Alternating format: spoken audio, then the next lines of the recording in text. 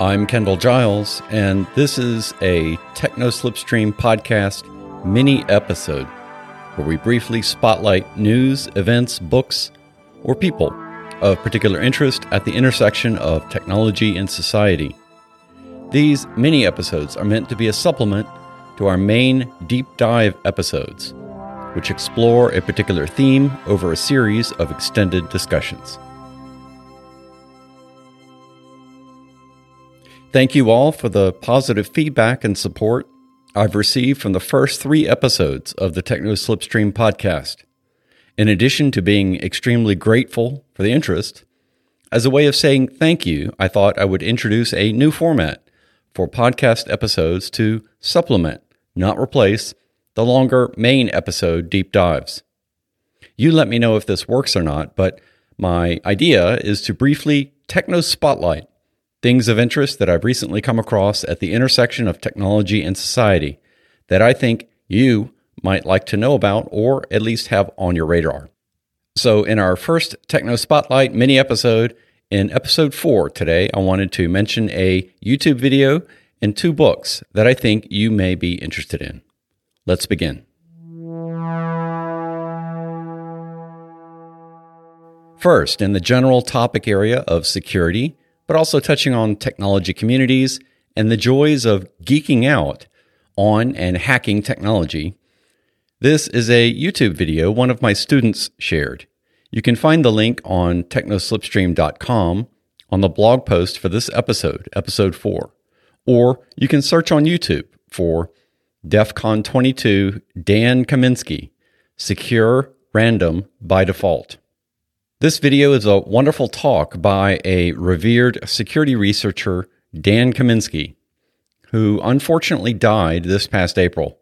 Dan gave this talk at the DEF CON Security Conference in 2014. And while he gets into quite a bit of technical detail about some things later on in the talk, you might want to at least watch the first bit of it, where he talks about his reasons why it is important to defend the internet. You'll also get a glimpse of the pure joy of a technical nerd in his element, and you'll also get a sense of the wonderful and supportive security communities that you can get involved with. Folks who are passionate about hacking, security, understanding systems, and working to make those systems better for everyone. In the video, there were a couple of other points that I thought that were interesting. There's a great quote he mentioned. Quote, "The generation of random numbers is too important to be left to chance." So as you may know, random number generation is critical for a number of security algorithms our devices use every day. Devices that use flawed random number generators, however, can be hacked. In many programming languages, for example, engineers and computer scientists are often taught, unfortunately, the easy ways to create random numbers. But unfortunately, these methods are bad from a security standpoint. These methods don't create true random numbers, and it's too easy for the attacker to predict these random numbers and thus break the security of those systems. So part of Dan's point is that we should be making the more secure random number generators easier for the engineers and computer scientists to use. Another good point he made relates to the commonly heard mantra that humans are the weakest link in any security system. This is commonly discussed in some security communities because too often it is a human that causes the security breach, not the encryption, security control, or other engineering mechanism. But that common saying doesn't really get at the bigger problem. Too often, engineers and managers who create security policies in companies that employees must follow, such as how complex your passwords must be or how often you must change your password, these security policies and rules are often too difficult or cumbersome for the users to follow. And so the users create their own workarounds that may meet the letter of the policy, but make choices that are bad from a security standpoint. For example, my current password is football, but a month has gone by and now the system says I have to create a new password. So I'll make my new password football1, and next month I'll change it to football2. I have to change my password so often, that's an easy way for me to keep up with this ridiculous security policy. So Dan's point is that security engineers and managers need to do a better job of helping the user make the right security choices. And part of that comes from not making security policies that are needlessly complex and cumbersome for the user to follow. Finally, Dan's big picture point was that the internet is a resource for everyone, and it will only stay that way if we all help ensure that companies, governments, and criminals don't break it or use it against us. So here's a suggestion for you listening to this episode, if you like. If each one of us would do just one thing, learn one new thing about computer security, or read some article about how to secure your IoT devices, or make a habit of only using strong, unique passwords on all your login accounts. If each one of us did one thing to be proactive about owning the security of our devices in our homes and in our workplace, that would help move the needle towards keeping the internet safe and usable for everyone. Next up, in the general topic area of AI, we have a new book titled Atlas of AI: Power, Politics, and the Planetary Costs of Artificial Intelligence by Kate Crawford. And this book was published in April of this year. Kate has been working in academia and industry for 20 years to understand large-scale computer systems, machine learning, and artificial intelligence.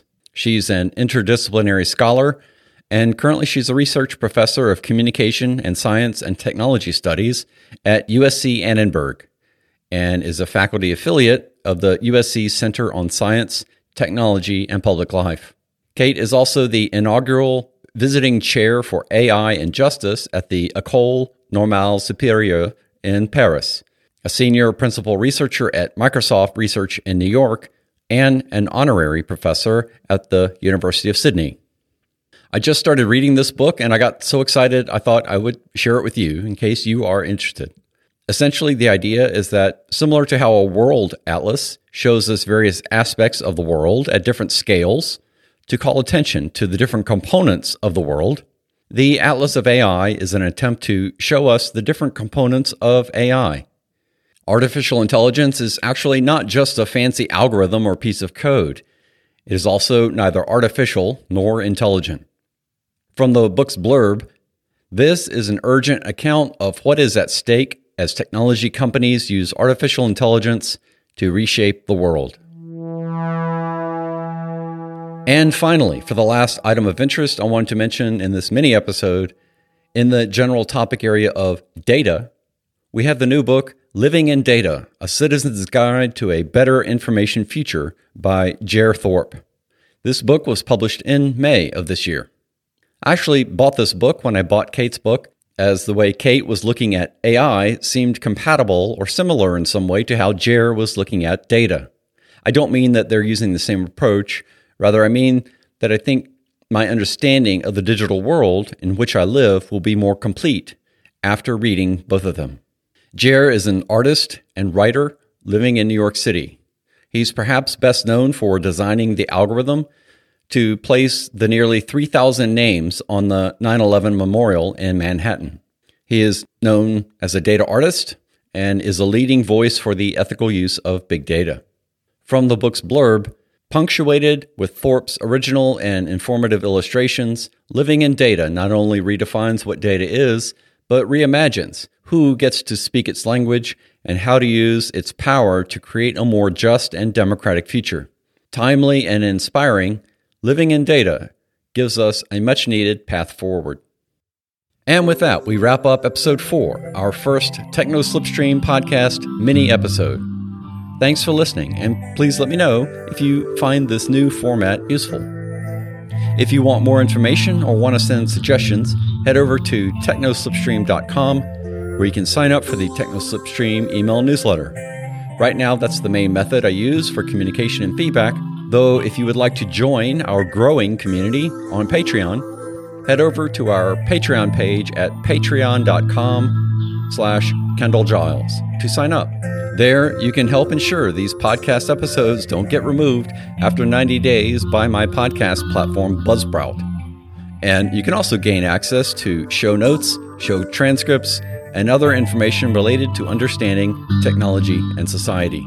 But in any case, Thanks again for listening, and until next time, I'll see you in the Techno Slipstream.